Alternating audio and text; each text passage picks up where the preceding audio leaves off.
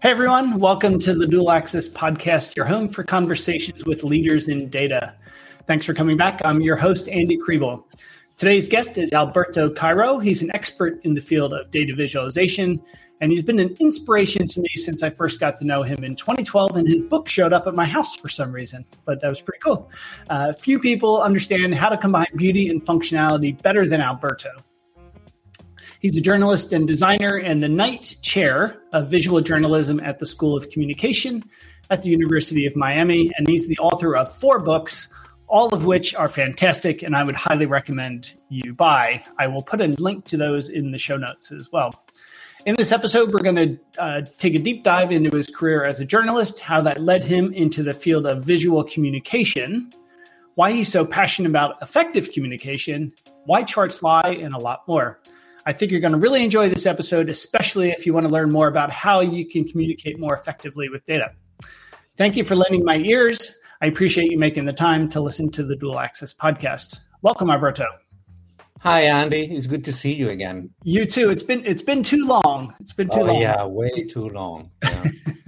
Yeah. Thanks for that book back in 2012. By the way, it was a great surprise. I read it cover to cover in just a couple of days, and I was like, wow, this is pretty transformational to the stuff that I thought I knew. And a decade. And it's a decade already. Time flies by. That's true. It has been a decade, hasn't it? Yeah. Wow. It's been a decade. It seems like it was just the other day. I guess that's good. And since that book, you've then written, is it 2 more or 3 more since then? I wrote the Truthful Art, which was published in 2016. I wrote How Charts Lie, which was published in 2019. Right. And in between, I finished writing my PhD dissertation, which is titled Nerd Journalism, which is about the development of data visualization and information graphics in the news. And right now, I'm working on a new one, The Art of Insight, which hopefully will appear, will be launched in 2023. So, yeah. It's been a very busy decade. Yeah. I really look forward to reading every one of them. They're all fantastic. Why do you write? Do you just enjoy doing it, or is it to share with others? No, it's not something that I particularly enjoy doing. Rather than writing, I would rather spend my time with my children, talking to you or other friends. Playing tabletop games, which is one of my passions, drawing, sketching, that's something. So why do I write? Well, I write for several reasons. The first one is that, to me, writing is very similar to data visualization or to information graphics. It's not just a way to communicate to other people. It's a way to think better. So there's no better way to understand something well than trying to teach it to other people. Right, you only know that you understand something well if you can explain it to others. But in the process of doing that, you need to organize your classes. Or in the case of a book, you need to organize your thoughts in a way that is coherent and understandable by other people. And that forces you to think deeply about these issues. So I wrote the functional art originally because I wanted to understand myself a little bit better. The way that I was doing things, I wanted to sort of like do this mindful exercise, trying to find explanation and then put it out to others.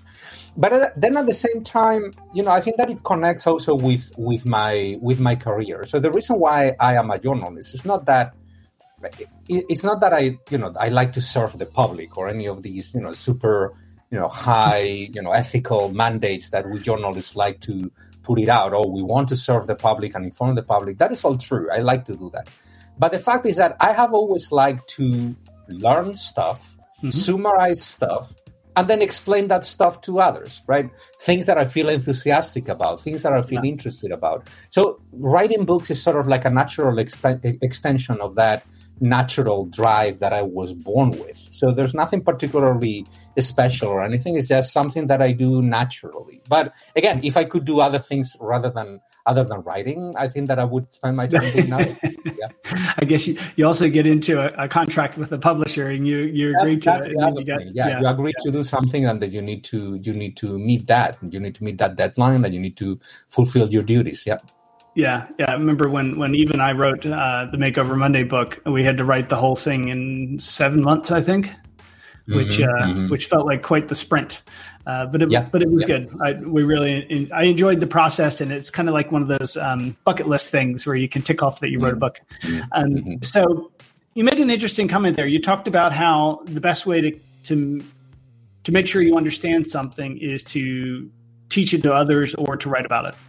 I'm a firm believer in that as well. That's why I started my blog in the first place. Was first off, I want to remember how I did things, but also it was important to me that if I can put it in writing and make it understandable to others, then I probably understand it okay as well. And then same thing with teaching, right? I've always thought that the teacher learns more than the student, and you hear that quite a bit. But I think that's very, very true. Yeah, it sounds like a cliche, but it's not a cliche. You learn a lot by teaching. Yeah. So we try to encourage our data schoolers to do as much of that as possible because it's only going to help their learning. Easier said than done, though. You got started in journalism before you got into data journalism, correct?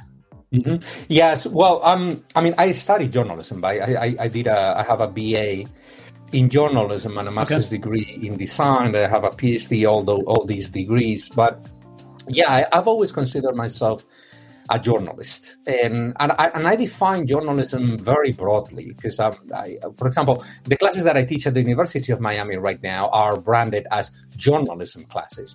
But most of my students, a majority of my students, are not journalist majors. They are data scientists, statisticians, engineers, and I'm very upfront with them saying this is a journalism class, but you need to understand what I mean by journalism, which is that journalism to me is not a profession that requires a degree, a formal degree. It's a way to look into the world and a way to act in the world. And it's a craft, right? It's all those things at the same time. So for instance, if you are a data scientist who likes to write a side blog in which you explain data science to the general public and you write that blog truthfully, with some ethical standards, trying not to mislead people, but teaching those concepts in a language that the general public can understand, you're doing journalism. That's what journalism is, right? So many people who I know who don't think themselves to be journalists are actually acting as journalists. So it's an activity more than a profession. Yeah. But what is data journalism, though? So journalism is about kind of telling stories in a written form. Is data journalism just telling stories in picture form or chart form? No, it is not. So, I'm not very keen on sort of like putting things into buckets or defining things very precisely. So again, I began my career as a regular journalist. It's only that by happenstance, I stumbled upon the world of visual communication. I started my career as an infographics designer. So I was doing things such as creating, 3D models of NASA spaceships. When NASA announced a new mission, I created an infographic explaining the mission, drawing the planets, showing the path of the spaceship, doing a 3D model of that. But then eventually I transitioned to data visualization in journalism, in the news.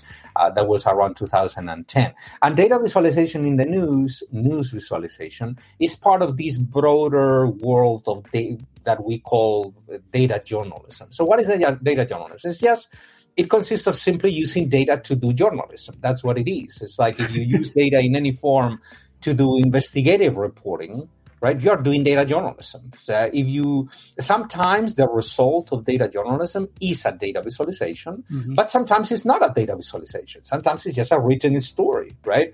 I'm thinking about, for example, of the work of Stuart Thompson at the New York Times. He does investigations about the extreme right online and about misinformation online, and he uses he analyzes data from social media and stuff. Well, that's data journalism. Even if what he ends up producing is not a data visualization, he's still using data to conduct the activity, the craft of journalism. So that's what data journalism is. So data visualization is just a small portion of a much broader world.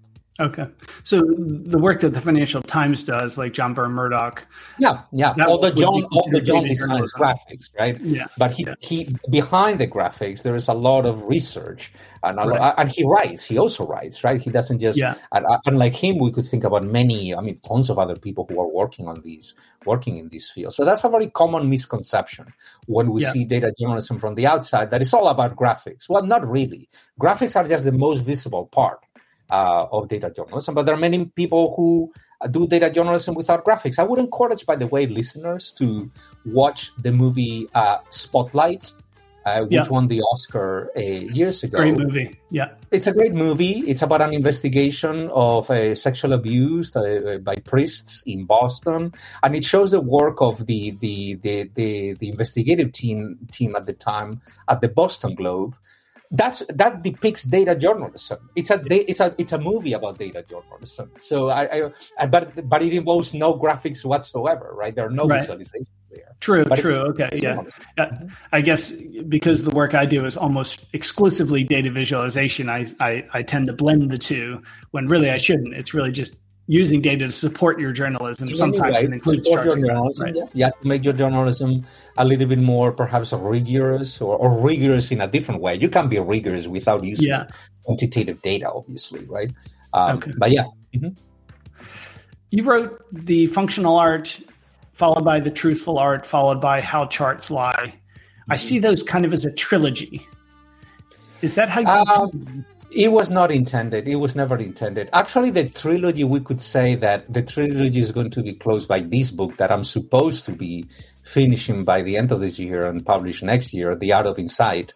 And that will constitute the trilogy. How Charts Lie is simply a book that I wrote as a reaction to what I was seeing between 2015, 2016, 2017 out there in social media. I mean, they can be read in sequence, but they are independent from each other. The Art of Insight is I think the one that will sort of like close up this trilogy about sort of like explain the way that I envision or that I understand a visualization. But it's not intended. I just write things that I feel that I need to write. There was not a plan at all. In fact, I always write books without a plan. And so it's like I have a very broad idea of what I want to say and a very broad idea of what the structure of the book should be before I start writing it. But then at the end, the book ends up being something completely different. Okay. You just let it flow. Yeah, I just let it flow. Right? Sometimes that makes books a little bit more perhaps incoherent than they should. So when I look back at, for example, the functional art, there are many things that I would have done differently in hindsight, but it is what it is. It's a book that I needed to write at the time. Same for the truthful art, which I would say that is my favorite book among the ones that I have written. How Charts Lie, it is what it is. It's a reaction to social and cultural trends that I was seeing, and I thought that there was a need for a book that explained to the public that visualizations are not objective. All right, I'm teaching people to pay more attention to graphs and maps that they were seeing in the media, right, to avoid misunderstandings. And then The Art of Insight is also a book that has its own personality. So yeah, I always write in reaction to interests, things that I feel curious about. Mm-hmm. On Twitter, I see sometimes repost or respond to people's charts because you see something wrong or that it's misleading. How do you sort of know? Do you know instantly that they're misleading? Do you get suspicious of them? How do you go about kind of, figuring out in your head, or what's your sort of approach for knowing whether you should believe it or not? I just pay attention. So I just, and this is one of the messages in How Charts Lie, which, by the way, is not a book about how to lie with charts. And it's not that charts lie per se. Even the title of the book is sort of like a little game with words. It's more about how we lie to ourselves with the charts that we see every day. And the way to lie to ourselves with charts begins by not paying attention to charts, by assuming that a chart, and when I say chart, by the way, I refer to graphs, maps, even diagrams, etc., that depict numbers and data. Believing that is a picture, that is an image, that you can just take a look at it and understand what you're seeing. And what I'm pushing is sort of like a very obvious idea. It's obvious, but it's not that obvious, that, visualizations need to be approached like writing or reading. You need to read them. You need to see what the graphic shows, what is not showing, what is being shown, what is being left out, where the data comes from, whether the data is well depicted, and so on and so forth. So I just developed this sense of, sort of like a perhaps a more mindful approach to chart reading. Stop and take a look at it, and always be a little bit suspicious, right? Double guess yourself, particularly when you agree with the intended message of a chart. That's when you need to police yourself the most, particularly with ideologically charged graphics, right? You need to develop that sense. How you do it? Well, I don't know, with practice, but it all begins with paying attention. Sometimes you get things wrong. There are charts that I don't understand, and then I need to look more in depth into them. But that's the way you do it. Yeah, there's really not a formula for that. I guess a lot of that comes with experience. Then it comes with experience, But what I mean is that there is not a systematic way. Even in How Charts Lie, I try to organize the book in a sequence of things that you need to look into when reading a chart. It's really not a systematic approach. It's like seeing how you read text, right? Is there a systematic approach to reading better? Well, not really, other than trying to read better and more attentively. That's what it consists of, right? Essentially. What have been some of the worst reactions you've had when you've called people out on things? I don't know, being called names and things like that in social media. I don't pay a lot of attention. I don't pay a lot of attention to that. I try whenever I call out something. I try to be as constructive as possible. Just because many of the mistakes or things that I see that I call out are things that I have done myself. I try to approach graphics in that way, with the exception perhaps of people who I think that are bad actors. In that case, I don't pull any punches. And I don't think that anybody should pull any punches when we have strong evidence that someone is trying to mislead other people on purpose, right? But more often than not, when we see a chart that is deceptive, that is not the product of someone who's trying to lie to anyone. It's usually the product of someone who doesn't know better. And then we can help. We can help those people. Yeah. Unless it's somebody that is being malicious, kind of, is the type of person that they are, I guess, that they're intentionally trying to mislead people. I guess most people don't think they're misleading people when they present something. They might retweet something, say, "Oh, this looks interesting." And when you respond to those, I think people need to keep in mind that you're not attacking the person. You're criticizing the work, and so I think people sometimes get too hung up. In most cases, but there are cases in which I do attack the person. So yeah.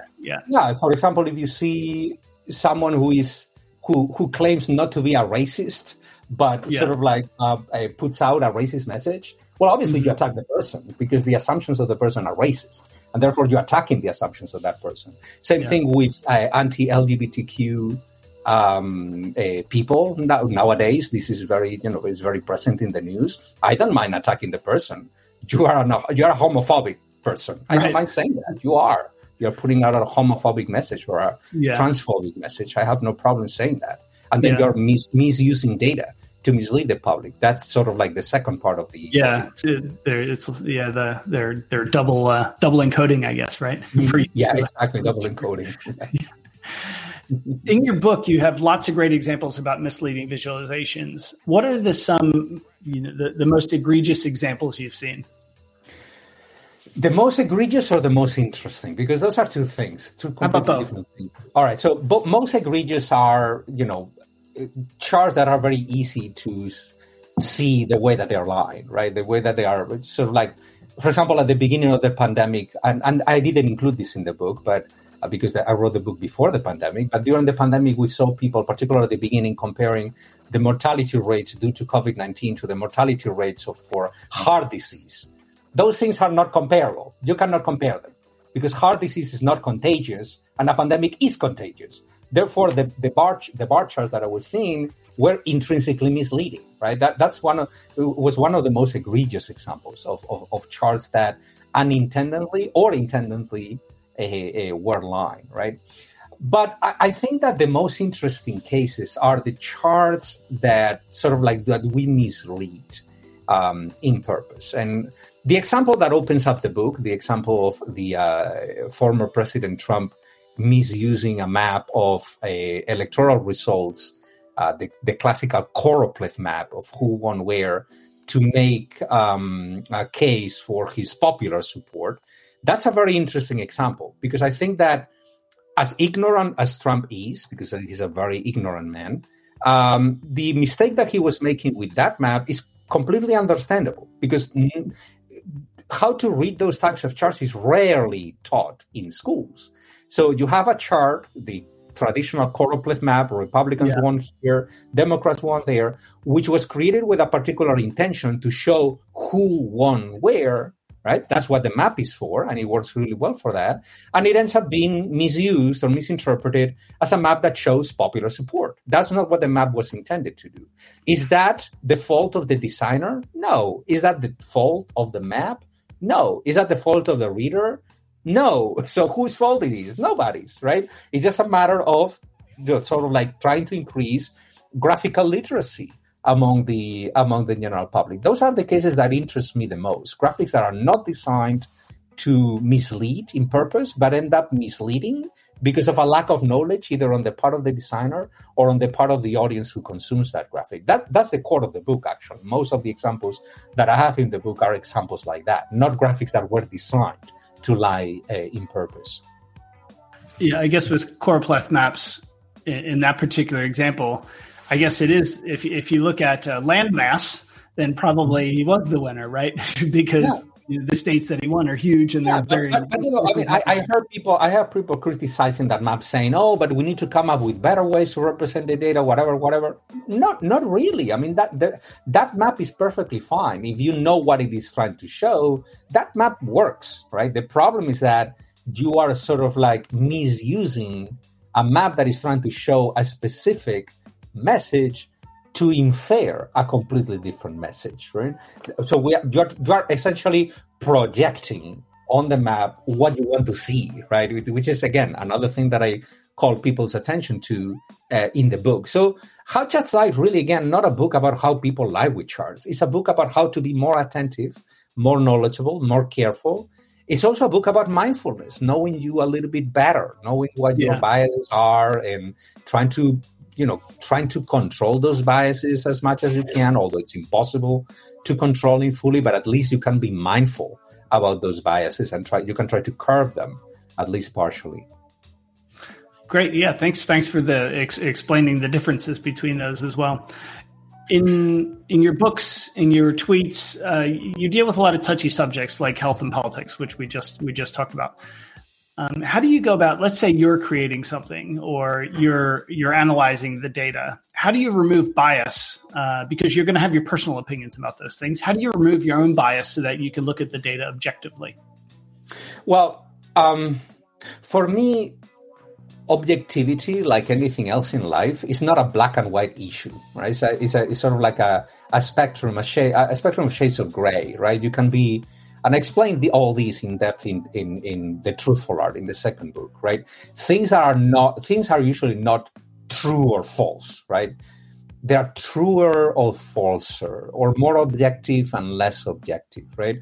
So how to become more objective? Well, it's a very simple approach to that. Just let other people talk to other people, particularly people you know who are going to have a different approach to the numbers, a different approach to the data. Be open about that. At the end, you're going to be producing a piece that is going to be necessarily biased or subjective, just because we are subjects, we are human beings, right? But you can reduce a little bit of the bias if you simply listen to what other people are saying. It's only that you need to curate, let's say, the list of people, the people you listen to. You need to make sure that the people you talk to are, good actors, right?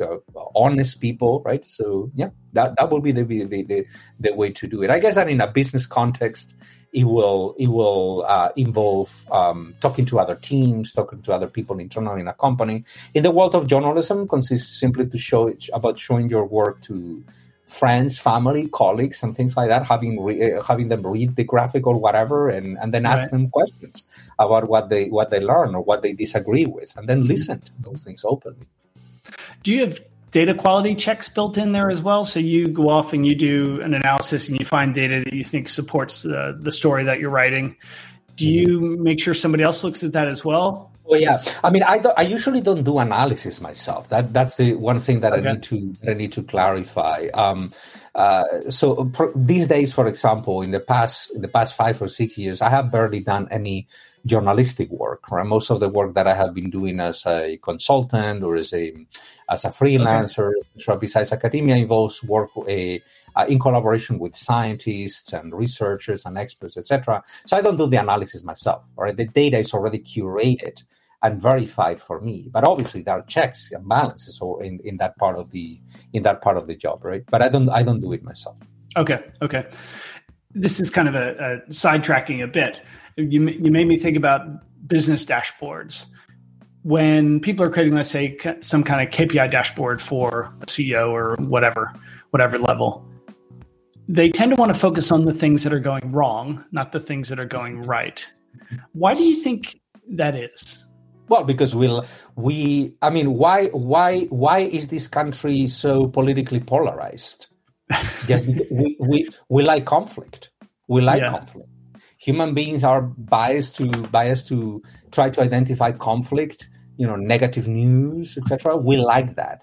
It's not that we like them. It's that being aware of them unconsciously prepares us to confront those negative issues. And therefore, we are biased to pay more attention to potential threats rather than things that are going well. Yeah. I think that is just related to human psychology, to normal human psychology.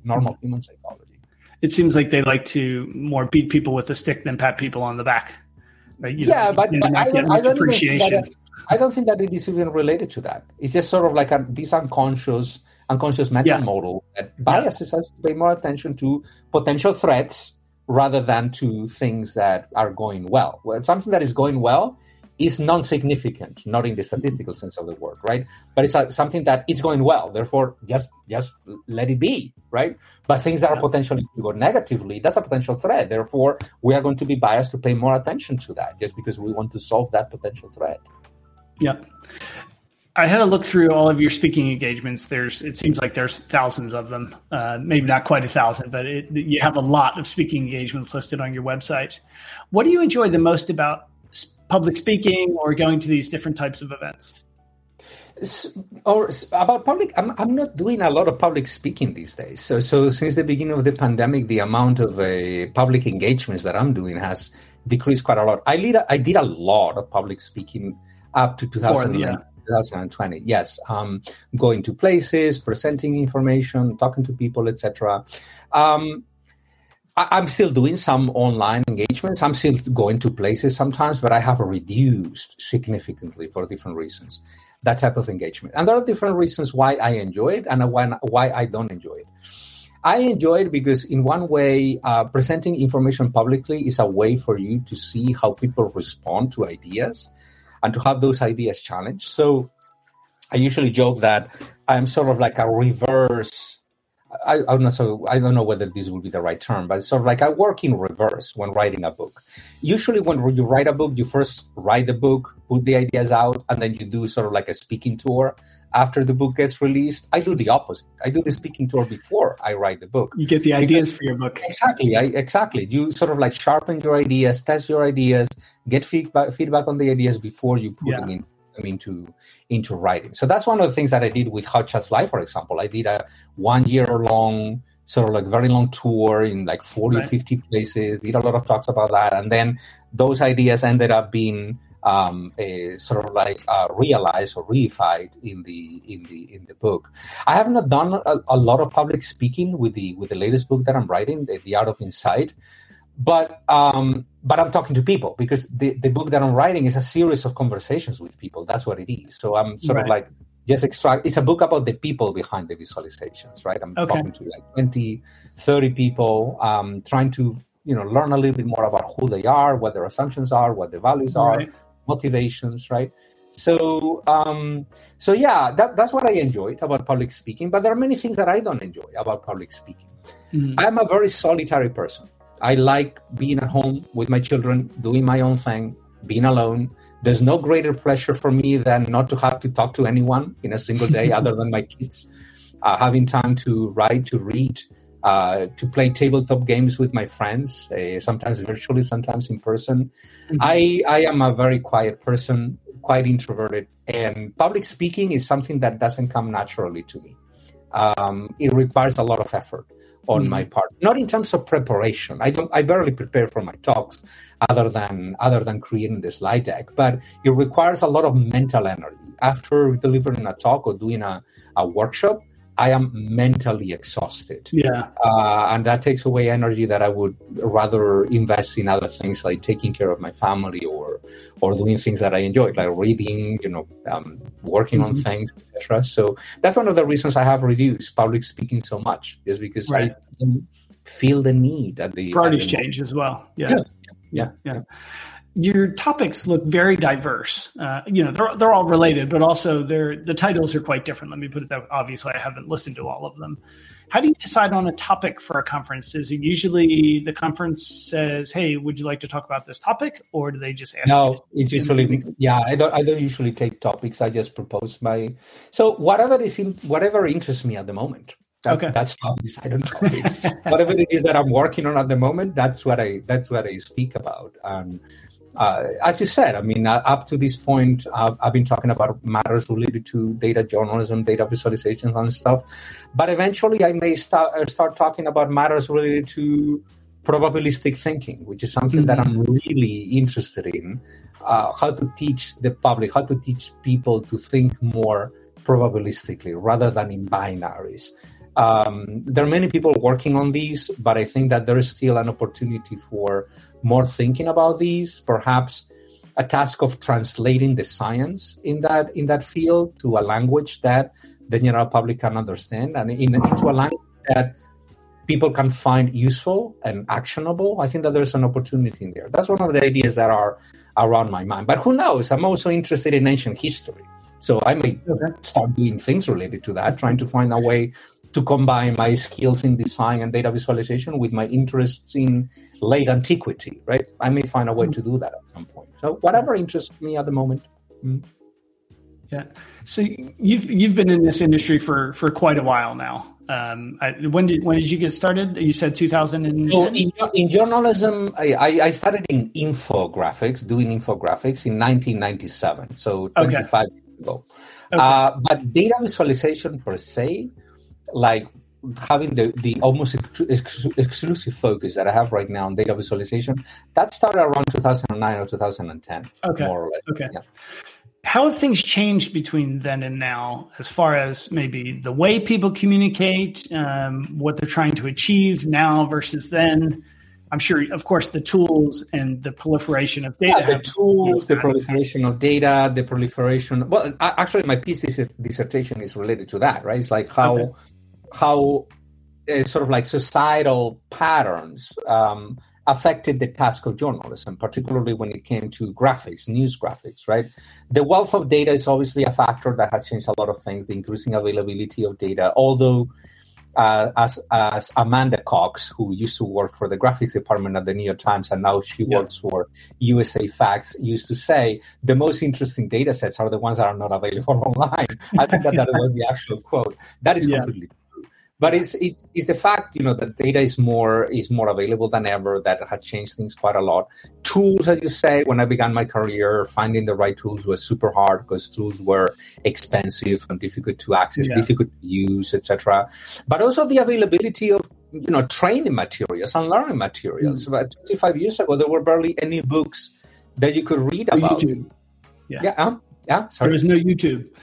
There was no YouTube, right? There was no YouTube. There was no Coursera. There was nothing. There was nothing. So you had and there were no books. Right now, there's a wealth of books that you can read about these. There are great introductions. Your own book, Makeover Monday. Call Newsbombers, Storytelling with Data. Evergreens books, and I don't know. There's so much stuff that you can learn from, and even online courses, right? I launched a a MOOC, massive open online course back in 2000 and like 14? 16? I don't remember. Yeah, 14 or 15, I don't remember. And I did that just for, let's see what happens, right? Maybe we will get 200 or 300 people signing up. And we ended up offering like 6 or 7 editions of that course that were taken by more than 30,000 people from one. Yeah, and I still, whenever I go visit other countries to give a talk, I get approached by people saying, I began my career thanks to that course. I say, all right, that's fantastic. That's wonderful, right? Yeah. So the wealth of information out there is also a factor that has changed things quite a lot. It has sort of like lowered the barrier of entry for people to get into this field. I think that is wonderful. I'm all for having more books, more people doing graphics, more people making mistakes with those graphics and learning from those mistakes, sharing what they have learned online, creating blogs, having a conversation, engaging in. I love that. So the more, as solitary as I am also a great believer in community and nurturing those communities of people who work in the field, who talk to each other as peers, right? Rather than having a sort of like a vertical hierarchical relationship between experts, and I'm doing air quotes in there, experts, because I don't believe in experts. It's like a hierarchical relationship between experts and users or practitioners. I am all for a more horizontal relationship. We are all on this together. We can all learn from each other. Let's do it. Let's create that community. Yeah, it's very satisfying to me when people approach me and talk to me about how, doing Makeover Monday, for example, week after week, help them get a promotion in their job or help them realize this is the type of work I get to do. And your MOOC can do that at like serious scale to help people get into this. So I think people really need to realize. People are still seeing those videos up to this day because they are online. Right? Obviously, they're a little bit old, perhaps a little bit dated, right? Because the tools have changed, but the teachings have not changed. There, not changed that much. So they are still useful. People still use them. Yeah, and I like picking data sets for Makeover Monday that help educate people as well. I try to come up with kind of as hopefully current topics, but also topics. That are just good for people to understand a bit better. What's really funny is this week.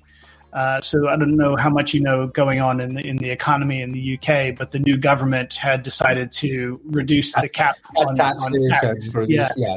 So there was a data set that I found around income inequality, and because the original chart that I saw was about how it's going to increase basically the income inequality in the UK, which was very evident from the data. But I wanted to look at it. The data set I found is, okay, well, how's the UK compared to the rest of the world? And of course, about 15 minutes after I publish it, they backtrack on their on their policy. So I've been following that a little bit. Yeah, and inevitable that something like that happens. I was like, oh my God, But still, I think it's a good topic for people understanding income inequality in general. And it's part of the societal conversation, right? And visualization can help with that conversation. Yeah.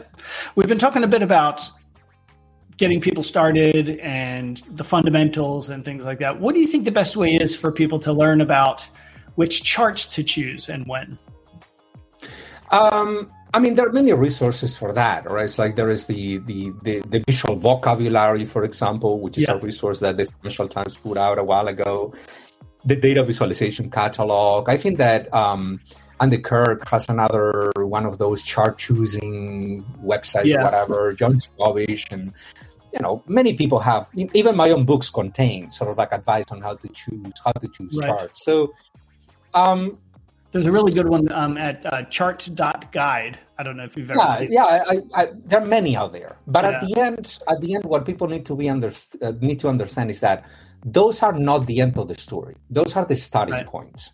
Because I fear that the danger with those types of websites is that, particularly among beginners, they take those things and they think that those are the rules that are set in stone, right? That if you need to compare something, you must use a bar graph. If you want to show these, you must. Well, it doesn't work that way, right? You certainly need to think about the purpose of a chart when you're designing it, and then choose the types of graphics accordingly. But never assuming that these are sort of like it's a law or whatever, right? Or it's a rule. I mean, these days I'm very into, trying to disabuse people from the notion that there are strict rules in data visualization. Of course, so not a strict rule. It's visualization visualization is pretty much like writing, right? It's very much like writing. In writing, we have a grammar, we have a syntax, we have a set of symbols, but then the way in which we arrange all those elements is highly subjective. I mean, there are many ways in which we can write better or write worse, right? Same in visualization. So what matters in visualization design is not applying rules that are set in stone. What matters is the reasoning, right? Being able to develop a way for you to provide justified reasons to do something or not do something else. I am using this type of chart because traditionally this type of chart has been used for this, and we have some tentative preliminary evidence that this chart might be better for this particular purpose, right? Always willing to change your minds. It's more about the reason. So again, those resources are super useful. I recommend them. But again, not always warning people that is not a straitjacket. That's just the beginning. It's just the starting point, and eventually you will develop as a designer a sense of when to depart from those resources, from that advice. When I give people advice on how to approach building a dashboard, for example, or visualization, I like to tell them to put a title on your dashboard. This is the topic but put it in the form of a question. You can always change it later, but that way, I then advise them, like, if you put something in the dashboard that doesn't help answer that question, then you probably don't need it. Yeah. Well, that's a very journalistic thought. That's how journalists operate, right? It's like, I sometimes advise my students to write titles that are based on questions, but then everything that you put in the graphic needs to be related to the question somehow, right?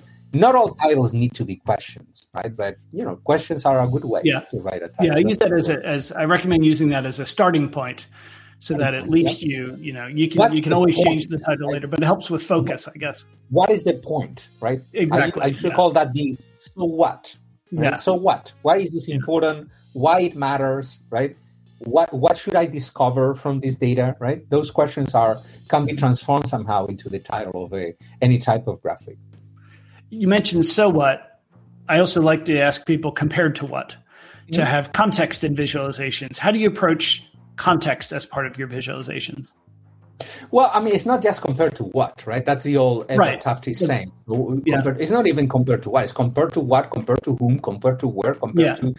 It's like how I approach it, the same way that I approach anything. It's like context is king. The challenge is that it is very easy to go a little bit overboard with context. So having presented all these ideas to communicators and to scientists, I have observed that communicators, by communicators I mean journalists, people who come from a communication background, they tend to oversimplify, to take away too much context from the stories. Okay. But we have the opposite problem among experts, data scientists, statisticians, scientists.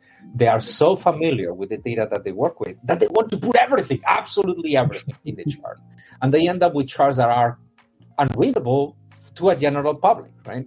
So I usually try to sort of like teach people how to find the middle ground, right? I usually have jokingly that quote that is commonly attributed to Albert Einstein, saying, everything should be made as simple as possible, but not simpler, right? There's always a threshold in what he was referring to scientific theories, right? But it's a principle of parsimony, right? But it can be applied also to visualization. It's like there is always sort of like a range of possible levels of complexity that are appropriate. If you go below that, you are oversimplifying. If you go above that, you are overcomplicating. So how do you find the middle ground? Every story, every graphic is different. You need to make subjective choices, but you always need to make those choices deliberately. And you need to be able to explain those choices to other people if you are challenged. Why did you present this level of granularity or this level of complexity in your graphic? Well, I did it because... Why did you present just the mode or the median? Well, because the mode or the median capture the reality of the underlying distribution, because the underlying distribution, most of the observations are clustered around the median. Therefore, the median is a good representation of the distribution. Right. That's a good reason. I don't want to overcomplicate the presentation. But if your distribution is very skewed or has a very high range or it is bimodal, that's a good reason to show more detail, because otherwise you're not presenting the story as it should be. That's a subjective choice. It's very subjective, but it can be justified. You can reason about it. And I tend to stress this because people tend to believe that saying that things are subjective means that I'm saying that everything is valid. No, that is not true. We need to assume that all our decisions are subjective, but if a decision is reasonable and justified, it's still subjective, but it is more acceptable than a decision that is just the product of a whim, the product of a whimsical process, right? Or a random process. One of them is more valid than the other. One decision is more valid than the other. When I think about simplicity and visualizations and not oversimplifying things, an approach I like to use is take things out of the visualization, continue to take things out. Maybe it's grid lines or axes or whatever it is. And once you get to a point where it takes away from the question you're trying to answer or the analysis you're trying to do, that's when you go backwards one step. Is that your approach as well, or what do you recommend? More or less. I think that we are all influenced by sort of like the minimalistic style popularized by Tufte in the 80s. However, I challenge that as well, because even that is context dependent. Even that is related to context. So sometimes less is more, but sometimes less is less. Right. It all depends. It all depends on the context. It all depends on the goals. And this is one of the ideas that I want to challenge in the new book, perhaps indirectly, challenge what I call the Tuftean consensus. Right. I don't think that it is true, universally speaking.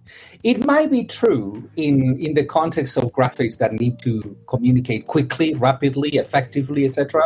In the context of business analytics, for example, that type of approach may be useful.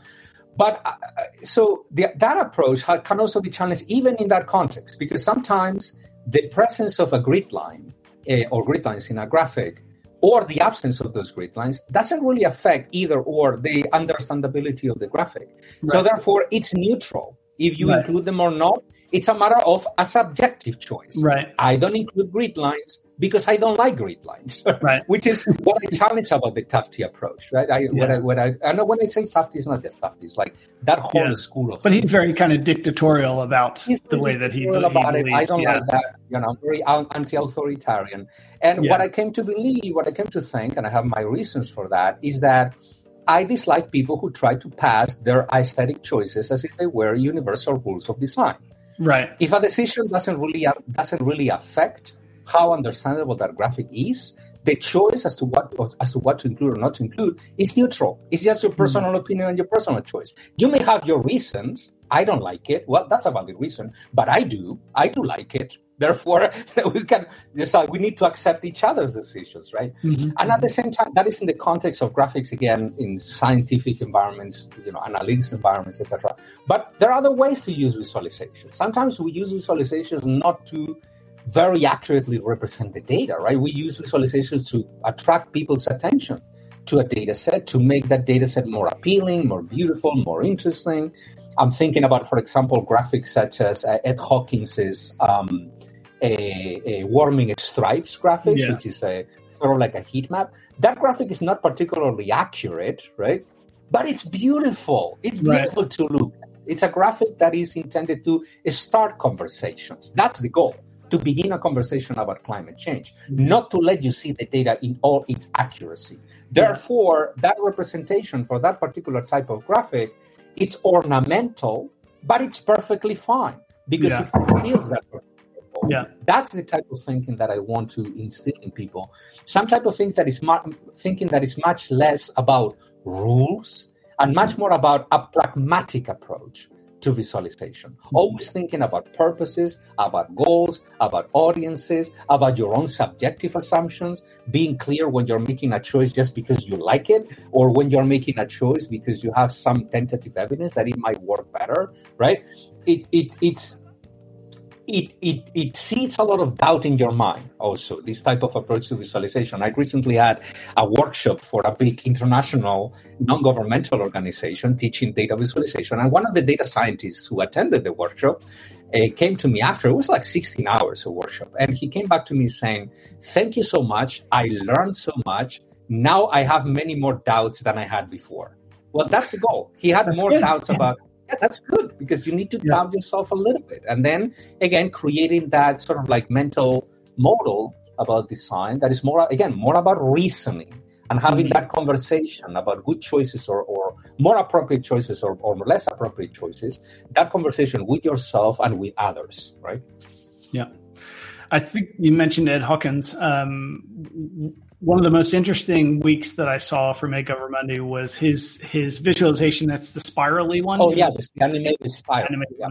That data set only has 2 columns. It has, I believe, a month, and then the variance from, I forget what from a baseline. That's how Clement cited that baseline. Yeah. And when I put that data set up, I was like, surely we're going to see just some line charts, and that's about it. And we saw hundreds of different visualizations. And it was fascinating to me, the different approaches people can take and still tell a similar story, right? So that goes back to there's no one way to do it. Again, it's exactly like writing. If you tell people to write about something, you may end up with hundreds of different types of paragraphs structured in completely different ways, all of them achieving the same goal. If they achieve the same goal, then they are all good, right? And if they don't achieve that goal, then they are not good. Why are you going to say that one is bad and the other one is better? They are just worse or better according to what you are trying to achieve. That's what I call the pragmatic shift in data visualization. Being a little bit less stern in the advice that we give people, being a little bit more open-minded, and being open to the idea that sometimes different types of graphics may be equally valid for the same story, right? That doesn't mean that all of them are equally valid. All that I'm saying is that there may be sort of like an assortment, a bunch of graphics that may be equally good or equally appropriate for the data set. Yeah. Thinking back to when little Alberto got started in data journalism, young Alberto got started in data journalism, what advice would you give him if you had to go back?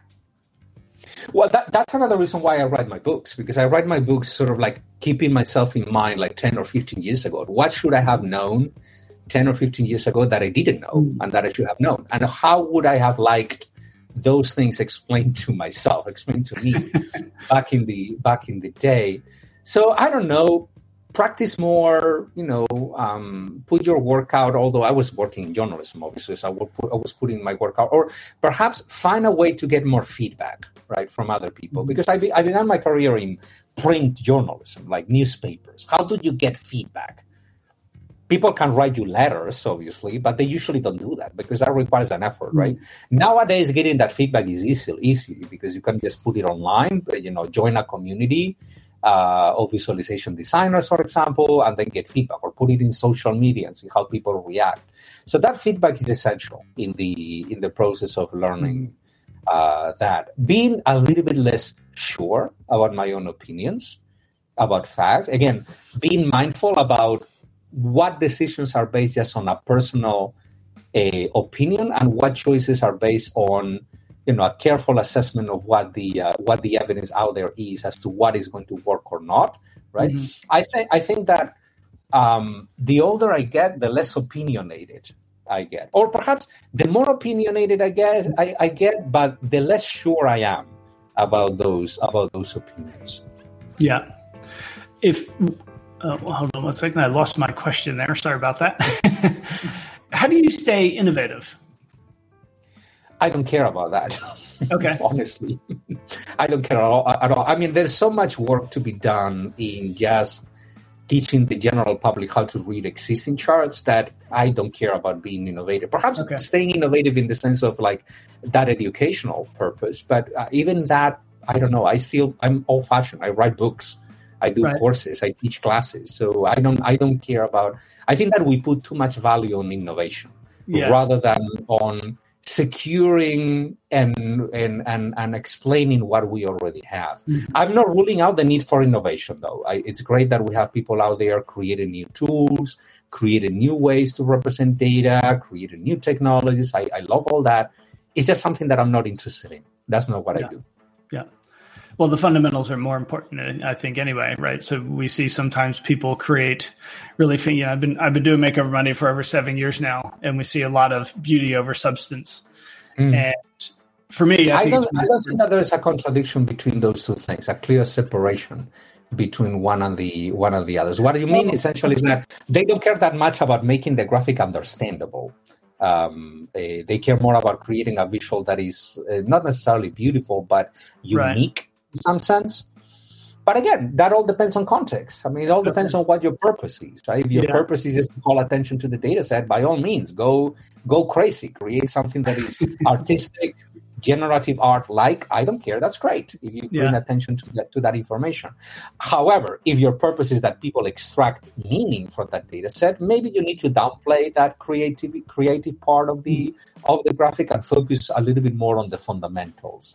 What we know that might work better or not to communicate those ideas. But there's always a trade-off, right? So there's always a balance between that. How do you go about achieving that balance then? I just eyeball it.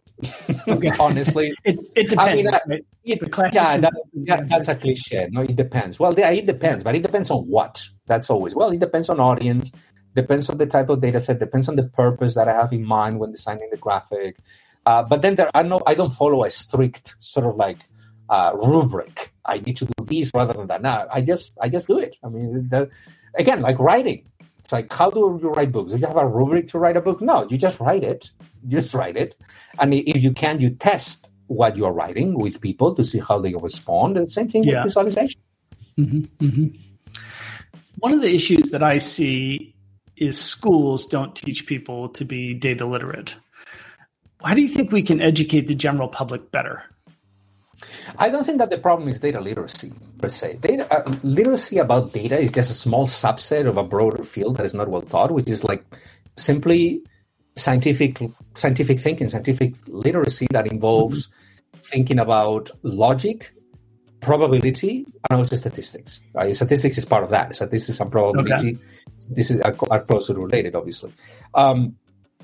That is part of that broader goal.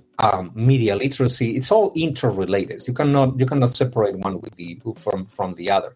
It's like teaching people how to read charts without teaching them a little bit about the underlying statistics. It's impossible. You need to teach them the underlying statistics before they can understand those statistics being visually represented. I think actually that perhaps I'm departing a little bit from your question, but I think that this is an important point.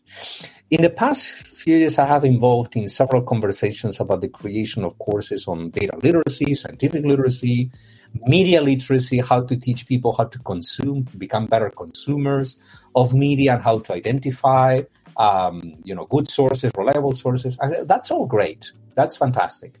But what we need to teach first is teach people to identify their own biases. We need to teach mindfulness. That's the beginning. And there's a little bit of that in How Chats Fly. I didn't make it overly explicit just because the book in theory is a book about charts. But at the end, it's a book about that type of mindfulness. How you double check yourself. How do you double check the opinions that start bubbling in your mind whenever you see something? How policing yourself when you feel that you're creating an opinion that is not based on the available facts. That's all about understanding our minds a little bit better. So any course related to scientific literacy, better thinking, better reasoning, needs to begin not by teaching people how to check others. It begins by teaching people how to check themselves. So teaching them a little bit about cognitive psychology, the psychology of cognitive biases.